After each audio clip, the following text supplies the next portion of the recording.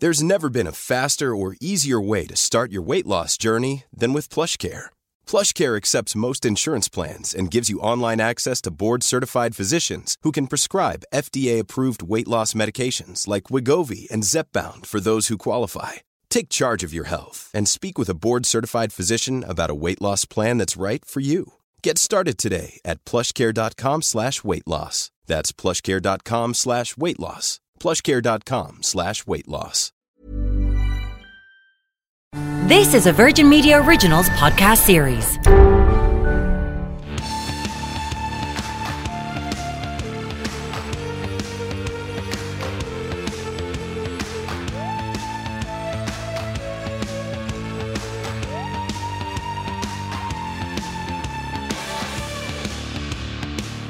Our first guest this evening is Dr. Christos Switzer, Director of Dublin Zoo, who has seen an overwhelming response, over €1 million in public donations in a single day. Tell us, Christoph, just how important to Dublin Zoo is that money? Yes, hello, good evening here from Dublin Zoo. And first of all, thank you very much for having me on tonight. This money is indeed very, very important for Dublin Zoo.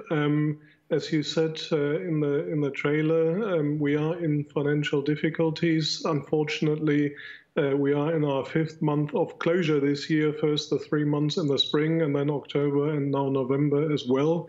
And of course, we had a summer where we could only let a very limited number of guests on site because of social distancing regulations and making it safe for everybody to visit.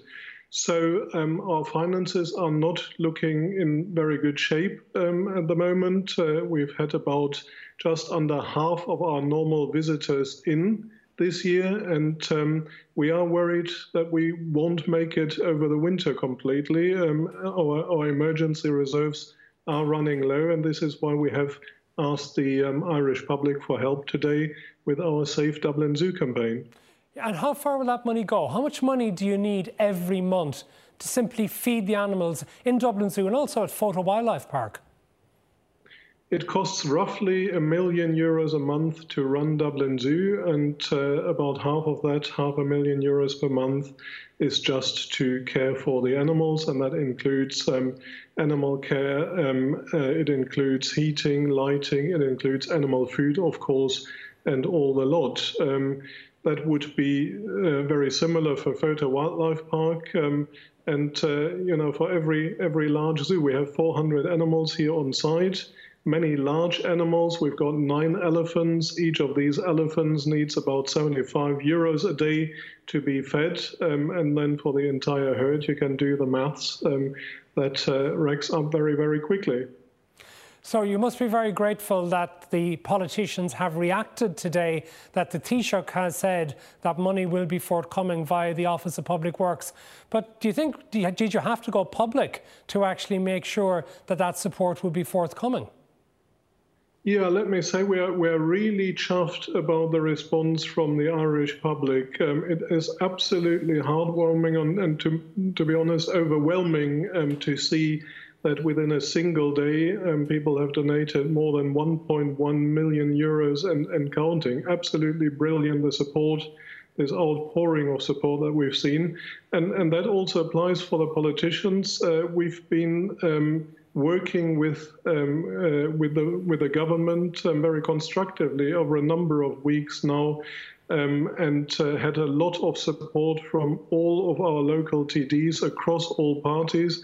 Really, really good. I'm very, very happy and pleased to see that government has reacted so quickly and pledged to support us, through a mechanism that's brilliant.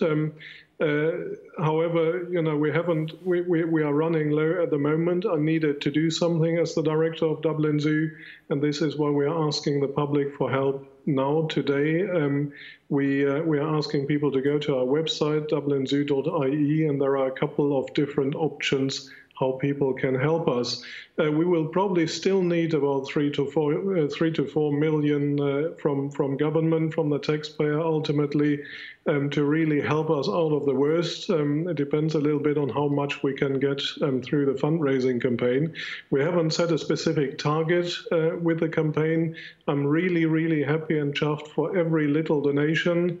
And whatever people can and want to give us, that's absolutely brilliant. Christoph, just to finish briefly, I'm sure there are many people and indeed families who are missing the opportunity to go to the zoo. But are there some of the animals who also actually miss all of the human interaction of having the crowds about? Do they notice that things are different? They certainly notice things are different. They react more to us. When I walk through the zoo here, through an empty zoo, they come to the fence. They're much more attentive to us, to our staff. I think they do miss us. Certainly the great apes, they like visitors as much as visitors like them. They come and look at people, and at the moment they have limited opportunities. So our staff and I myself, we're trying to do as much as we possibly can to keep them entertained. We call that enrichment, and that works very well. But I think a zoo with visitors is much, much better than a zoo without any. Indeed it is. Christoph, thank you very much for being with us here on The Tonight Show. Billy Kelleher, Fianna Fáil MEP. No government wants to be responsible for animals dying in the zoo for lack of money. But was this again a little bit of an own goal on the government's part, that you almost had to be shamed into publicly acting in support on the basis of a public campaign been announced this morning? No, I don't think so. I think the public responded to the Dublin Zoo call because, it is a strong attachment and a huge affinity by the Irish people. But the government will be asked, and they were asked today in the Dáil, and they said they would be forthcoming. So, the reality is... But the negotiations have been ongoing for weeks. Dublin Zoo had to go public to actually get the commitment made publicly by the government that the OPW will help out. I wouldn't accept that at all, being quite truthful. They went public as well because they need support, financial support. They were also in discussions with the government, and this government has been very supportive of all aspects of Irish society and the economy, and indeed they will be supportive of Dublin Zoo as well. I can assure you that Dublin Zoo has a strong affinity with the Irish people, and as you say, no government would like to see that close. OK, Danny McCoy, let's move away from the zoo. An affinity for business, do you expect that to be extended to retailers being allowed to open perhaps before the start of December to take advantage of the Christmas business? Well, first of all, on COVID, the government's stated strategy is suppression. So that's now 6 weeks. In Dublin, actually, and Donegal, it's nearly 9 weeks. And suppression is, suppress, release. So we know there's a release coming. The question then is, can you underpin the strategy by ensuring the congregations in the run-up to Christmas in retail don't happen? And so days now matter. And so the more days that can be given for that phased return, I think the better. And so, you mean to spread it out effectively, is it? Absolutely, and use the time zones as well.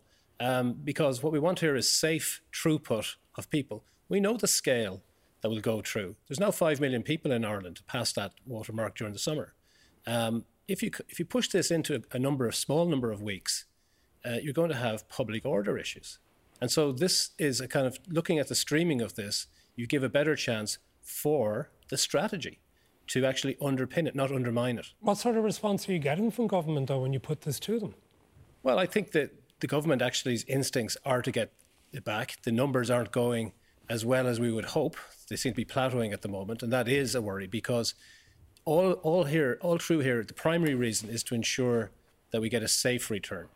And I think that we can still do that with bringing back retail, but then in turn, hospitality as well will need to come back because people are congregating already. As guaranteed, as automatic, that when this 6-week period ends, that the government will bring us back off level 5 to a lower level? I'm not taking anything as automatic, but in order to keep society, which seems to have a unique affinity as humans, and we're talking about the primates earlier on, to the Christmas season, rationally, you would try to move that. When we had foot and mouth, we moved St. Patrick's Day. We're not going to move Christmas, and so that's immovable. And now, with that immovable date, we have to have some reality here that we need to actually use the time we have to get an opening up that's actually safe. And that means getting retail back earlier. Because, Billy, there's a report in the Irish Examiner in the last hour from Daniel McConnell saying at the Parliamentary Party meeting, Fianna Fáil tonight, that Micheál Martin warned the decisions to be taken at the end of the 6-week lockdown will be difficult and that the hospitality sector will be a problem. Is it guaranteed that we will be coming out of level 5? Well, what's guaranteed is that there will be a review of where we are. NPHET will obviously be giving advice to the government. The government is anxious, obviously, to reduce from level 5 downwards. Everybody wants a normalised Christmas, but I mean, there is risk when you unwind quickly. And as Danny pointed out, there is going to be a pent-up demand. You're going to have a huge surge of people onto the streets. If you open up retail without there being extended hours, without there being time zoning, for example, and things like that, well, then you could have a very difficult period during the Christmas, with high increase in COVID cases, high increase in pressures in hospitals in the new year, and we could be in very, very So are you supportive of what Danny is saying about maybe opening up earlier than the start of December to accommodate that? Well, no. The 2 weeks are still very important because we have plateaued in terms of the numbers of people that are contracting COVID on a daily basis. We're around 360, 370 on a daily basis now at the moment. We want to get an awful lot lower than that if we are to unwind the economy for the Christmas period. So these 2 weeks... If we don't, does that mean we might stay at level 5? Because you also said what's guaranteed is a review. That review was supposed to be now at the end of 4 weeks, and now it's been put into next week. Yes, but that's because the numbers are plateauing. And I mean, you know, when NPHET walk in and advise a government, they must take that advice on board. Clearly, they want to also look at other issues regarding to the economy, regarding to the societal issues, regarding to Christmas, and all of that. So it's to get that balance right. But there's not much point in us giving a commitment in advance of we knowing where the numbers are, and the numbers are worrying at the moment because we're still around 360, 370 cases a day. We want to get an awful lot lower than that before we could have a situation. What if they don't go lower? What if in 2 weeks' time that's still 370, 380? Do you think the government will then be talking about we need to keep these level 5 restrictions for December? Well, nobody's anxious to keep level 5. Nobody wants to continue with level 5. I mean, the government and everybody else. But if you're at 380, 400? Well, I mean, the public have 2 weeks along with everybody else to try and get those numbers down. And that clearly is the obligation, government advising, to, asking people to cooperate and for us to respond over the next 2 weeks to get those numbers down. Everybody wants a normalised Christmas, and that includes retail as well. OK, Billy mentioned NPHET, Danny. You wrote to the Taoiseach, it was covered on the front page of the Irish Times today, and you were worried about a certain degree of kite flying by NPHET, where they seem to be putting things into the public domain to develop a certain... Well, what is it you think they're up to? Yeah, so look, NPHET has a role here. It's an advisor to the government. It's led by the Chief Medical Officer, who does a good job and gives that advice. It's not the actual decisions that NPHET are taking, it's the manner in which members of NPHET who appear on media programmes right through the length and breadth of the day are offering their own advice, which is not necessarily NPHET advice, but is introduced as a NPHET member. That is a source of irritation, confusion and annoyance to the business community, because these are people's livelihoods and planning that's required. We need the government to communicate with business.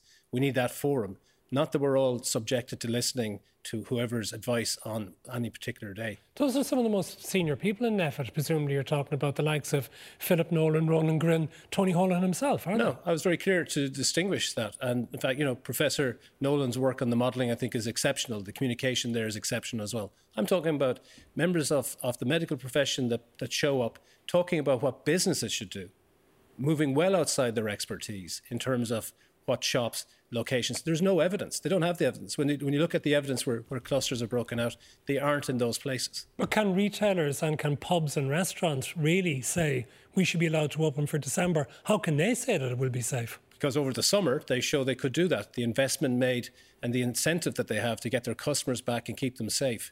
We saw that we had the throughput in retail. We had it also in the hospitality sectors. So we can do it. We know we can do it. But otherwise, the alternative is if we have things restricted now and the numbers are plateauing. And we're seeing that people are saying it's congregations of people congregating in their homes or congregating on the streets. And so here we have an opportunity now to actually use the infrastructure that we have and have them in controlled environments for hospitality. But if we're going to go that route, and we should, in my view, is we need to give a lead time so that the suppliers of that can actually get the food and drink in place. Are you sympathetic to that, Billy? Is there not a danger, do you think, of letting the pubs and restaurants be open, even in restricted numbers, that will, as seems to have been the case in continental Europe, spread the illness? Yeah, look, there's no doubt. I mean, if you unwind quickly without a plan, you certainly will have a massive uptake or increase in COVID-19. And that is very evident because it happened in Europe. Almost the entire continent of Europe is red now because they simply, unwound very quickly. You had huge activity right throughout the summer, and their lockdown now is quite severe across Europe. So if we are, and we hope we can, unwind, it has to be planned. There has to be a huge engagement with the business community, with the hospitality sector, and to ensure there's proper compliance. And I also think that we have to engage more in testing as well.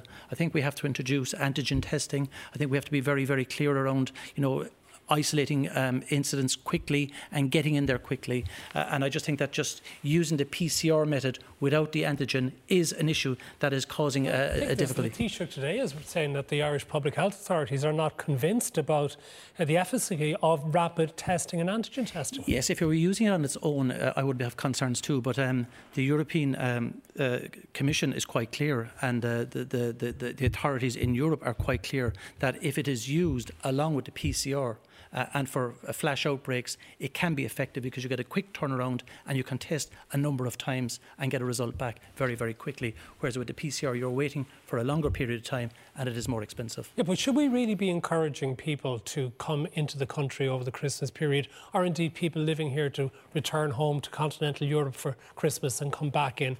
Surely we should take advantage of our island nation status and try and restrict flights in any circumstances. Yes, but if you're not restricting flights, people are coming in and not being tested. So, I mean, that's the worst of both worlds. I mean, the situation should be that if people are coming in, that there should be some way of having them tested in advance of them coming in.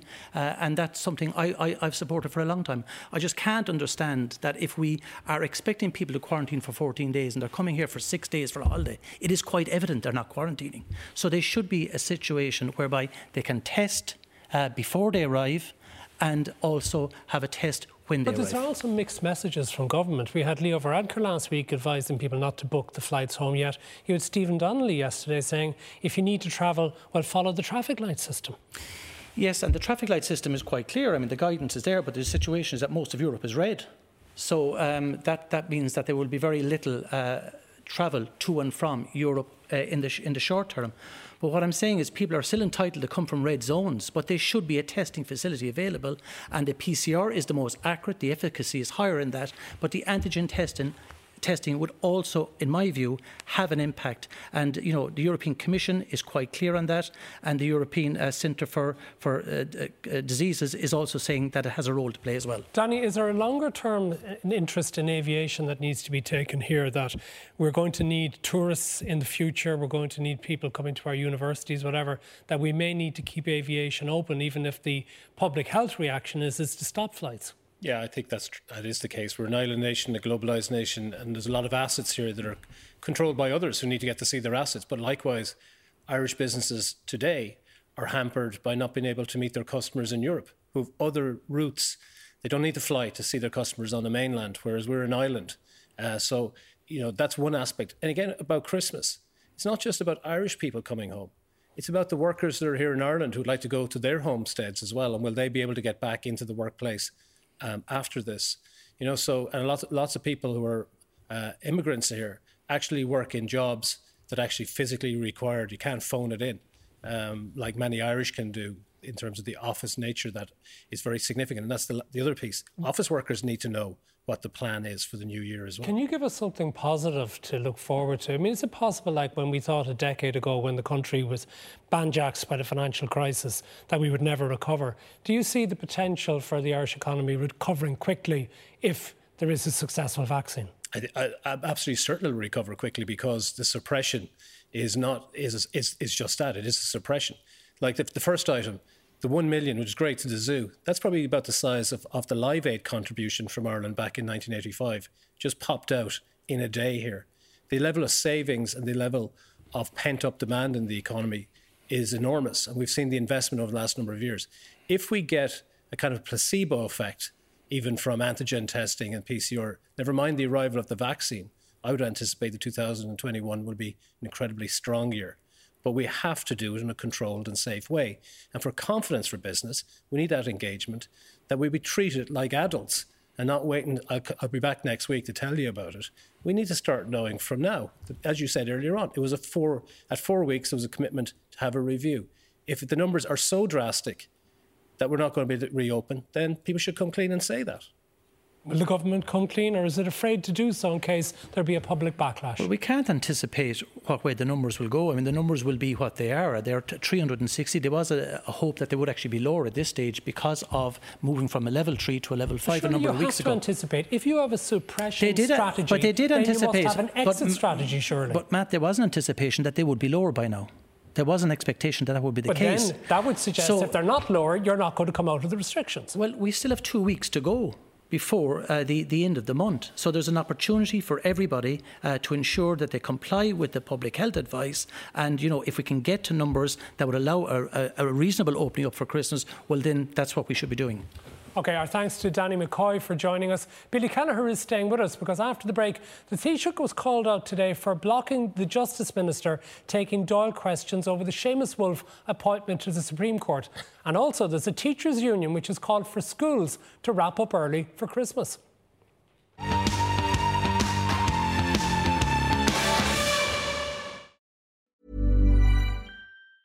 Many of us have those stubborn pounds that seem impossible to lose, no matter how good we eat or how hard we work out. My solution is PlushCare. PlushCare is a leading telehealth provider with doctors who are there for you day and night to partner with you in your weight loss journey. They can prescribe FDA-approved weight loss medications like Wegovy and Zepbound for those who qualify. Plus, they accept most insurance plans. To get started, visit plushcare.com/weight loss. That's plushcare.com/weight loss. Hiring for your small business? If you're not looking for professionals on LinkedIn, you're looking in the wrong place. That's like looking for your car keys in a fish tank. LinkedIn helps you hire professionals you can't find anywhere else, even those who aren't actively searching for a new job but might be open to the perfect role. In a given month, over 70% of LinkedIn users don't even visit other leading job sites. So start looking in the right place. With LinkedIn, you can hire professionals like a professional. Post your free job on linkedin.com/spoken today. Welcome back. Billy Kelleher, the Fianna Fáil MEP, is still with us. And we're joined now by Sinn Féin TD Louise O'Reilly and also via Skype by Dr. Laura Cahalane, law lecturer at the University of Limerick. And I want to ask you about this continuing controversy, not just now about Seamus Wolfe's refusal to resign from the Supreme Court, but more now about the circumstances in which he was appointed in the first place. And today we had a situation whereby the government wasn't allowing the Minister for Justice, Helen McEntee, answer questions about the circumstances of his appointment. Why wouldn't they? Well, the impression being given by the government at the moment seems to be that the separation of powers constitutes some sort of gagging order preventing them from discussing anything to do with the judiciary at all. But in reality, the separation of powers is intended to act as a check and a balance to make sure that the other bodies are exercising their constitutional power properly. So if there's any question mark over the appropriateness of the procedures which have led to the appointment of a judge, that means that the Dáil is entitled to ask questions and the government is required to be accountable to the Dáil. So actually, if the public has been left with the impression that a judge has been appointed for any reason other than merit, that's actually much more damaging to the idea of judicial independence. So really, the government should be answering questions on this matter. So just to be absolutely clear, there's absolutely no legal reason why the minister shouldn't be required to answer questions in the Dáil. That's right. There is no reason. And the Ceann Comhairle said this yesterday as well. As long as any debate sticks to the procedures and doesn't get into personal matters, there is no reason at all why the government should not be called to answer for what exactly has gone on here. So how would you suggest it should be done? Well, either the Minister for Justice should answer questions, But actually, you would feel sorry for Helen McEntee being put in this position, because when you look at the timeline around all of this, it sounds quite likely that this decision was taken long before she was given this portfolio. So it may be necessary actually for somebody like the Taoiseach, who is more likely to be involved in this issue from the very beginning, to answer questions, to explain exactly what has gone on and exactly how Mr. Justice Seamus Wolfe got to be appointed in this position in the first place. And do we need a new system for future appointments of judges in the Supreme Court and elsewhere to give a degree of transparency and to give the public confidence that these aren't jobs for the boys? Certainly, that is definitely something that is badly needed. There are a number of issues in relation to the judicial appointments process, not just in relation to what happens when a name goes forward to Cabinet, but even earlier than that, in terms of assessing candidates, in terms of the eligibility requirements for a judge, the fact that potential candidates aren't even interviewed. There are a number of issues that need to be dealt with on this. And so it's heartening to hear that the government is intending to look at this issue again, but hopefully this time we'll see less opposition to the issue and we will actually see an act coming in to reform this process. Stay with us, Laura. Billy Kelleher, clearly from what we're just hearing there is no legal basis to actually stop much needed discussion about this appointment in the Dáil. So why is the government blocking it? Is it for nakedly political reasons? Well, I mean, any cursory look at the Constitution would say that the government is always accountable to the Dáil. So, I mean, Helen McEntee can be asked questions on this particular issue. I see no reason why. But there is another issue, of course. I mean, the government, under the Constitution, is also entitled to appoint Supreme Court judges. So, I mean, they did make that decision. They appointed Seamus Wolfe to the Supreme Court. He is now a Supreme Court judge. Are you confident that Fianna Fáil ministers and the Taoiseach had full information at the time? Because you were relying on the minister coming forward and saying, this is what the Judicial Appointments Advisory Body says, but you weren't told. Now, your Taoiseach wasn't told and Fianna Fáil wasn't told that there were other judges had expressed an interest in the promotion. Well, from what I can gather, when a name comes to the Cabinet for consideration, it is only one name. You don't bring all the names in a list and say, well, so-and-so applied, but it wasn't qualified, and X was. You bring the one name to Cabinet for approval. You don't bring all the names and start a roundabout discussion. Well, sorry, I would go back to Laura on this, because is that necessarily the case? Isn't there also a provision whereby the name comes from the Judicial Appointments Advisory Board, but the government should also be told of other names of judges who actually have expressed an interest? That's exactly right. And that is another of the problems in relation to the current process, because it means there are actually parallel processes ongoing. So if a candidate from outside the judiciary wishes to apply for a position, they apply through JAB. But if sitting judges wish to apply for a vacancy, they will write to the Attorney General and the name is then sent on to the Minister for Justice. So when the Cabinet is considering the appointment of a judge, they need to consider names taken from both processes. So both the names sent forward by JAB and also the names sent forward through the Attorney General and through the Department of Justice. And obviously an overall assessment is supposed to be made at that stage. But possibly that didn't happen in this case, and that's why we need answers as to why. Louise, aren't we entitled to ask if the Attorney General, who was Seamus Wolfe at the time, knew of these people who wanted the job he ended up getting? Of course, and we are entitled to answer questions, and, you know, the government and the Micheál Martin and all of them can try and deflect this all they like, but the issue is not going away, because the questions that we have need to be answered. There isn't any constitutional nor legal reason to prevent this debate from happening, or to prevent the Minister or indeed the Taoiseach from coming into the Dáil to answer questions. So we know that there were 4 names under consideration. We're going to have to assume that Minister McEntee didn't just pick the name out of a hat, and Seamus Wolfe, the Fine Gael activist, just happens to be really lucky.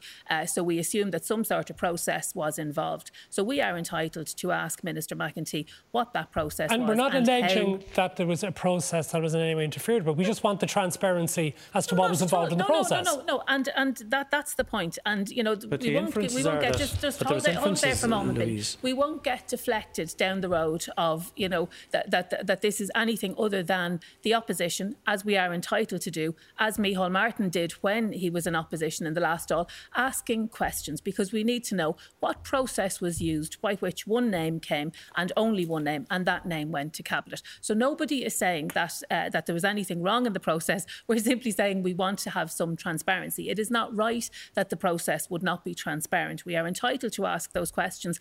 And the simple fact is, Matt and Billy and his colleagues in the government need to understand this is not going to go away. Those questions need to be answered. The Minister should come in front of the Dáil and answer those questions. We need to know there were 4 names. And as I've said, it would be a huge Was her not speaking at committee yesterday enough for you, no? There was no questions and answers. It was merely a very brief statement, and it won't be batted away, and it won't be deflected by calls from the government that this is anything other than the opposition doing exactly what Fianna Fáil did when they were in opposition, which is asking questions as we are entitled, and not just entitled, but I would say duty bound to do. But Louise, you're not being denied the opportunity to ask questions. The Minister appears at committee. There's parliamentary questions week in, week out. Every member of Dáil Éireann is entitled to put down a question to the Minister and ask questions of the Minister. Billy, don't be silly. Come on, let's be honest. Come on now. No, I'm not let's being... be very clear now, and don't be trying to be trite about a very serious issue. The fact of the matter is there is several ways of asking questions of a Minister. So we've asked for one of them,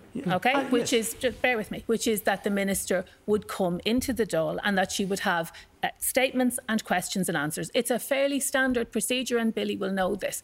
And of course we have questions, and of course we've oral questions, and of course we have committee. Yes. But as we saw yesterday, that the questions were not asked at the committee because they couldn't be. A brief statement was made. So, as is standard in matters like this, we request that the Minister comes in and that she gives her statement. We have an opportunity to make a statement, and we have a questions and answers session. And have you tabled questions to the Minister for Justice? Have you actually tabled questions to the Minister? Yes, well, you might get answers there. Fire for a moment. We know that this is a fairly standard practice. What we don't know is why Fianna Fáil, Fine Gael and the Green Party are so intent on blocking this. Why they fear the questions being asked. We just want some transparency and some answers. That shouldn't be too much to ask. I want to talk to you about the Children's Hospital in a moment, but a last question on this to you, Laura. Is this a problem every country has when it comes to the appointment of judges, that it either becomes very political or it's hidden or it's jobs for the well-connected? To be honest, we're lagging pretty far behind on this issue in Ireland, and it has been flagged for a number of years now that this is reform that's needed. There was a consultation process began in 2014, and a number of bodies made submissions to the Department of Justice, including the judges themselves, around the issues that need to be addressed here. So really, this is a long time coming, and this is something that needs to be dealt with now. Dr. Laura Cahalan, thank you very much for joining us on The Tonight Show. Louise, let's talk now about the issue of the National Children's Hospital, because a bit of a shocker today to discover that this thing now is running another year behind schedule, and potentially because of a row with the main contractor costing another couple of $100 million extra. What's going on? 2.4 billion, I think, is the figure that was talked about at the Health Committee today. And I know my colleague David Cullinan was asking those questions. We know that every day that there is a delay, that costs money. And Billy and I think were on the Health Committee together when we would have started looking into this. And I think he was as shocked as I would have been to see the manner in which this was dealt with. So what we have is a whole tiered series of committees and subcommittees and subgroups. But what we don't have is an awful lot of accountability. I mean, ultimately, the buck stops with the Minister for Health, as Billy would have said when he was the opposition health spokesperson, as I said myself. So, we need to know, A, that the project is going to be built. I mean, the children absolutely need their hospital. We know that Temple Street is on its knees. We know that Crumlin is no longer fit for purpose. And we know that we absolutely desperately need this hospital to be built. But we are building, or the government is presiding over the building of what is potentially the most expensive hospital in the world. We need the hospital, but we also need the costs reined in. Now, I know when he was in opposition, Stephen Donnelly had some great plans about bringing in more management consultants. I would say maybe management consultants have got us where we are today. But we don't see that there is any sense of urgency in relation to reining in the cost of this project, which has gone from 700 million when Leo Varadkar was the Minister for Health, and we're now looking at 2.4 billion. That's an astronomical amount of money. Billy, we don't want to prejudge the outcome of any High Court proceedings between the state and the main contractor, BAM, but how serious is it that we have a situation where they're at loggerheads? It's extremely serious. I mean, the fact of the matter is, we're halfway there. There's a substantial amount of work done. We're a year behind schedule. Prices are escalating. There's no doubt that we don't have the capacity in the state, in my view, to draw up large-scale contracts that are watertight. Why not? We've had experience of building the roads all around the country. Roads are not as complex, Matt, as hospitals, being truthful. I mean, roads are fairly standard, but this project was very, very complex. And I can remember asking questions along with Louise. Even when they were drawing up the plans, we still were not able to find out whether they were including first fix and second fix on electrics and all of these things. So it was quite, in my view, it was quite chaotic from the word go. There was a nice sheen put on it, but underneath it, I always felt that there was concerns about the contractual arrangements, not with the contractor per se at the time, but in advance of that, even through the architectural drawings, asking questions as opposed to, what was being costed, they weren't able to tell us. Even when I asked questions, and Louise and others asked questions about what is going to be in the hospital, has it been included in the overall cost, they were unable to tell us. Well, I have a lengthy statement here from BAM, which would take me about 5 minutes if I was to read it out on air, which I can't. But it does say that it and its subcontractors are fully committed to delivering this vital piece of national infrastructure as quickly and as efficiently as possible. I'm quite sure they are committed. It's good. It's news that they're going to do that now. But I mean, all of the evidence points to the fact that the Minister for Health really does need to get on top of this project. He needs to do the sort of stuff he said he was going to do when he was in opposition. He needs to do that now. I don't think we need more management consultants. And dear Lord, we do not need another report, but we do need that hospital built and we do need them to rein in the cost of it. OK, we'll leave it there on that. The panel is staying with us because after the break, the Teachers Union of Ireland has said it wants schools to close a couple of days early for Christmas as a morale boost and to give people time to isolate before Christmas. But what about the rest of the country?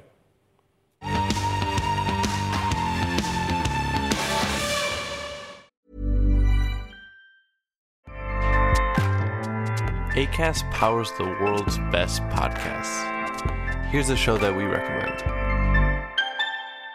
The Real Housewives is a guilty pleasure for most, but if you're looking to not feel guilty about that pleasure, tune in to Everything Iconic with me, Danny Pellegrino, where I break down all the messy moments and behind-the-scenes antics of Bravo's popular franchise. And on Everything Iconic, I also interview celebrity guests like Kelly Ripa, Keke Palmer, Drew Barrymore, Cameron Diaz, and more about their guilty pleasures, their past work, and so much more. So if you're pop culture obsessed and find yourself watching way too much reality TV like me, tune in to Everything Iconic with Danny Pellegrino, wherever you listen to podcasts. Acast helps creators launch, grow, and monetize their podcasts everywhere. Acast.com. Welcome back. Now, the panel is still with us, but we're also joined via Skype by the General Secretary of the Teachers Union of Ireland, Michael Gillespie. Tell us, Michael, about this idea that you and your members have about maybe the schools not opening on the Monday and Tuesday of Christmas week, finishing instead the previous Friday, the 18th of December. Why? Yeah, I mean, we had been asked by our members that we should seriously consider this, that it was an idea that merited consideration for several reasons. I suppose principals and teachers returned last August and stripped out classrooms so that we could maintain physical distancing. They came back and they had to adapt all their teaching in this new environment, and so had to adapt the way they've been teaching for years so that they could keep the schools open. During the midterm break, teachers had to return to strip out the sanitizers and change the PPE.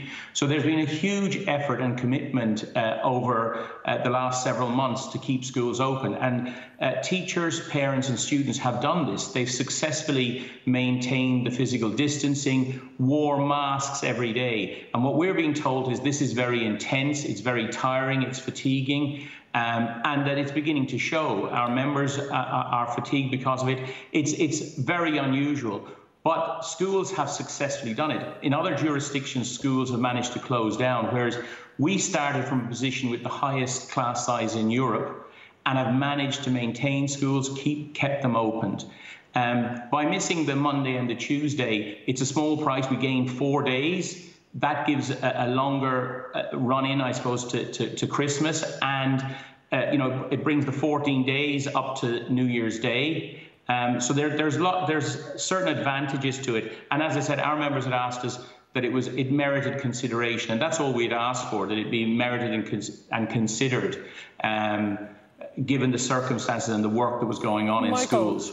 All parents appreciate that schools are not there to perform childminding duties, but there are many people who will be down to work on those particular days who might suddenly be faced with an unexpected childminding issue. Is that not something that needs to be taken into consideration as well? Yeah, obviously that's a difficult situation, and there must be considerations made of that. I'm representing post-primary schools teachers, and I suppose there's been an awful lot of disruption in terms of childminding in these schools, and teachers are parents as well. I mean, close contacts, if someone in a school is identified as a close contact, they're out of school for 14 days, and that creates childminding issues and care issues at home. We have an awful lot of high-risk people in schools who are very anxious and worried about these situations. So this has been an ongoing part of the school environment for the last couple of months, and this has added to the anxiety and the intenseness of the situation and the fatigue that has led for us to ask for this to be considered. What would you say to people in other jobs who are highly fatigued as well, such as people working in health services on the front line, people who've been working in shops when other people have been able to work from home? Yeah, all walks of life have been affected by COVID-19. It's been difficult for everybody. I'm just here saying that there's an opportunity here for schools because of the Monday and the Tuesday. They're not heavy education days. In fact, the Tuesday traditionally would have been a day where we would have had the school show, the talent competition. There was some sort of community activity. Unfortunately, this year, because of COVID, none of that activities will be able to run as we know it. And, that's going to be sad for schools, that kind of hidden curriculum and extra benefits that normally would run on that day won't run. And in a way, that day, maybe because none of that can run, it will be a reminder of how difficult things are. Stay with us, Michael. Billy Kelleher, the Taoiseach, is a former teacher himself. He seems to be softening a little bit on this tonight compared to the position been taken by the Minister for Education, Norma Foley, yesterday. Do you think is this idea a runner? Well, I didn't hear what the Taoiseach said tonight, but look, from the point of view of what has happened over the last number of months, teachers done a wonderful job. They are frontline workers at this stage in the context of the fight against COVID. They're in there every day in tight conditions in front of classes, performing their duties. The difficulty, of course, is once you start unwinding days like this, it discommodes the entire society. I mean, there are families who would have assumed that they would be able to work for a number of hours, that they wouldn't be obligated to rush home to mind children at those particular times. So it is very difficult just to change hours and days of school when people have planned their lives assuming that they would be in school on those 2 days. Louise, what's the Sinn Féin position on this? I think that learners have already missed out on an awful lot of school. I think it would be unwise to ensure that they miss out on more days unless it was for public health reasons, But I think we also need to recognise that schools, while they are sites of learning, and that's very, very important, and indeed their primary function, they are workplaces as well. So I do think a lot can be done to make them safer. I think there needs to be much more engagement with the representatives. Isn't it also the case that from a public health point of view, the schools have done remarkably well in not spreading the disease? In fact, you could say that it's better to have the children in school than perhaps been out hanging around the street corners with each other, that it imposes a certain amount of discipline that would be lost if they're off, not just those 2 days, but effectively gone on their holidays the previous Friday. Well, I know from talking to teachers, my own sister is a principal, and they would tell you that it is extremely important for children to be in school, for young adults and children to be in school, that not only does it give them a bit of structure, but it also means, they missed a lot of school. Let's not forget that. They missed a lot of school this year. They have making up that they have to do, but also it does provide that structure. We need to know, though, that schools are safe, and we need to ensure that every measure possible is taken to make sure that our schools are as safe as they can be. And we also need to see the stats, and we need to see the evidence published in relation to infection. So I know everybody says there's no, the schools are the safest place in the world, and that might be true, but we do need to see those statistics. We need to see them collated and published, and I think that would be important as well. And we see in other jurisdictions where schools are among the first to close. I'm glad that we're not doing that, because I do think we need to prioritise the the learning and the structure. And, you know, kids missed out on an awful lot when they weren't in school, not just the socialising, but for a lot of children, let's not forget, school is where they get a hot meal, school is where they get a bit of comfort, school is where they get structure, and that is extremely important. And I think we shouldn't lose sight of that, nor indeed should we lose sight of the fact that teachers are, you know, as was pointed out, they are on the front line of this. Billy, something else that did come up very much as well, listeners to my radio show today who were very annoyed if they worked in other jobs, saying, well, what about us? Is there a danger that whatever sympathy we might have for the legitimate calls from teachers, that nurses and others will say, well, hang on a second, what about us? Look, I mean, many people have kept the economy and society going during lockdowns. I mean, we have people every day of the week at tills, in supermarkets across the country. We have people driving buses. We have people driving public transport vehicles. You know, people are going to work. The essential services are being run. So they're all frontline workers in many ways, and they are putting themselves on the line in terms of risk to infection for that duty. So the idea that we could put one grouping on top in front of the other, I think would be a dangerous precedent. The advice should be based on public health. Schools, by and large, are not places where COVID-19 is transferred rapidly. There has been a number of outbreaks and clusters. They're identified very quickly and dealt with quickly. But in fairness, schools have done a tremendous job. Michael, would you accept that for all the legitimate concerns that were being expressed by the teachers' unions about having adequate PPE and safety for employees in schools, that everything has gone fairly well since the schools returned at the start of September, that the amount of illness in the schools has been, thankfully, very low? Yes, but that's due to the commitment of our members. I mean, we're keeping, as I said earlier, we stripped out all the classrooms. We're maintaining physical distancing in schools. People are wearing masks all day, and that's difficult. You know, it's hard to teach wearing a mask. It's also hard to learn wearing a mask. And schools are very, very different places than the schools we left last March. I mean, most schools were open till 9 o'clock tonight because the class of 2020 were doing their Leaving Cert. And that Leaving Cert is going to go on every night and every Saturday and Sunday till the 11th of December. So, you know, schools are doing things that they never did before. Now, those schools have to be cleaned and turned around for tomorrow morning, you know, to make sure we can keep, you know, keep with the public health advice and the cleaning regimes. So schools are definitely working way above and beyond. And the reason we have low clusters, I mean, and they've gone down even in the last 2 weeks, and we are getting access to those statistics now since the midterm break. You know, the numbers are going down, but they have been kept out of the schools by the work of teachers, the cooperation of parents, and the commitment of students, because students are taking it seriously in the post-primary sector. But it is difficult. It's difficult to wear a mask all day. It's very intense. And all the interactions that are so important in school, you know, the body language, trying to give support, is hard to do with a mask on. And well-being is very important. You know, this is the class of 2021 now coming up for their Leaving Cert. We saw how difficult it was for the class of 20. We need to support them. And we're just saying that this was something worth considering. OK, Michael, thank you very much for that. Having listened to all of that, Billy, what do you think the government will do? Because, you know, rumours go flying around the place, particularly on things like this. Don't they need to be nailed down? I'd hate to spread a rumour on your programme tonight, Matt, so I'll wait for the government to make that decision. What do you think, Louise? Well, it's not new. Micheál Martin says one thing, one of the ministers says another. Mixed messages. I think the government do need to move to clarify this for parents, for teachers and indeed for learners. Because this is what all the students are going to be talking about tomorrow. This is what's going to be talked about at the school gate Matt, by this parents. is what the parents are going to be talking about tomorrow. You can mark my words, and they need that clarity. OK, thank you. That's all we have time for tonight. I'll be back on Today FM tomorrow afternoon and then back here tomorrow night at the slightly later time of 10:20, right after I'm a Celebrity. Thanks for watching and a very good night.